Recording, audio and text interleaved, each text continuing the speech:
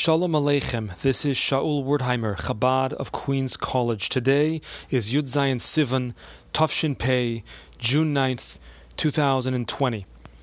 Today's topic is reciting the Rambam's 13 Principles of Faith, the Yud Gimel Ikrim. In his introduction to Perek HaChelek in Masechta Sanhedrin, Rambam enumerates 13 principles of faith. One who does not believe in them is beyond the pale of Judaism. Rambam did not write them as they appear in many Siddurim. They were composed sometime during the Middle Ages and somehow made their way into the Siddur. No one knows exactly who composed them in that fashion, and we're also not sure who exactly inserted them in the Siddur. In 1956, someone asked the Rebbe a two-part question. Why don't Lubavitchers recite the Yud Gimel Ikrim every day after davening? And why are they not included in the Alter Rebbe's Siddur? The Rebbe responded on Chol HaMoed Sukkos. And as was common when sending letters during Chol HaMoed, the Rebbe would not sign the letter. Instead, the conclusion of the letter says, Mipnei Kedushas HaMoed, due to the sanctity of the holiday, that the Rebbe himself did not sign this letter. And I am signing on his behalf, Hamazkir, a member of the Secretariat. The letter is printed on page 18 of volume 12 of Igros Kodesh. So the Rebbe begins by saying that your first question is answered by your second. Why don't Lubavitchers say it?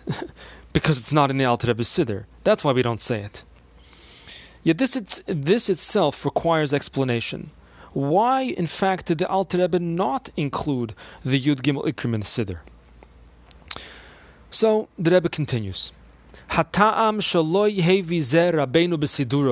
The reason why the Alter Rebbe does not bring the Yud Gimel Ikrim in his Siddur,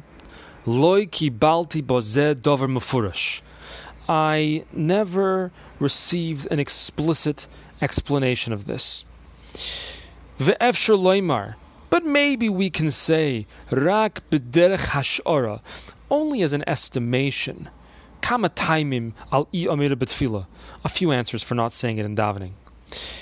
So the Rebbe says, I never heard anything explicit about this, but maybe we can say, only as an estimation, a few answers. We see here the great humility of the Rebbe, even though he's the Rebbe.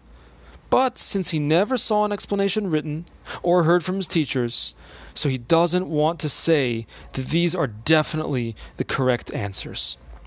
It reminds me of one explanation of why the Alter Rebbe called the Tanya by the name Likutei Amorim, a collection of sayings, as if to say that in the Tanya the Alter Rebbe merely collected some statements and put them together.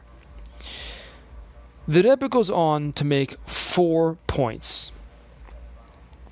Tefillah is about praising Hashem and asking for one's needs, as discussed in the Gemara Masechta Brachos, Daf Lamed Beis Amud Aleph. Saying the Ani Maimin, the 13 principles, does not fall under either of these categories, neither praising Hashem nor asking for our needs. Another explanation.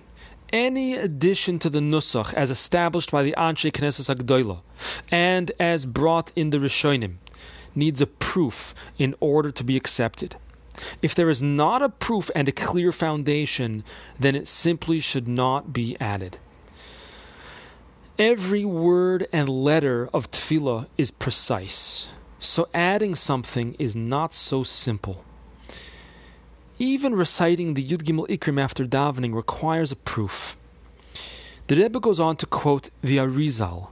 See the beginning of Pri Eitz Chaim, Shar Aleph. And it says, Loi haya chafetz b'shum pizmoin oipiyut me'elo shechibra achroinim. That the Arizal did not want to recite any of the poems or tefillahs that were written by the Achroinim. Rak me'elo shechibra rishonim, only those written by the Rishonim, shenesaknu al derech ha'emes, that were established according to the path of truth, a reference to Kabbalah. Ach elu achronim shelo yodu derech Kabbalah, those achronim that don't know the ways of Kabbalah, einam yodim mashem oimrim, they don't know what they're saying. V'toyim b'sed diburam beloy yedia klal, and they make mistakes in the order and the fashion of their words. Beloy yedia klal, very strong words without any knowledge. Therefore, we shouldn't add anything to the established nusach. In fact, the Rebbe explains, it's a pasuk in Koheles, the first pasuk of the 5th chapter. Ki hu Elokim b'shamayim, v'ata ala aretz, Hashem is in the heavens, you are on the earth. Al kein yihiu dvarecha me'atim. That is why your words should be few. The Ibn Ezra explains, Shaloi tistaken, k'moshe haya kohen gadol b'yom kippurim, mispalot tefillah k'tzara v'yotzei. At the conclusion that in order that the person should not be endangered, just like the Kohen Gadol on Yom Kippur, when he would conclude his service in the Kodesh HaKadoshim, he would say a brief prayer, for anything more could be dangerous.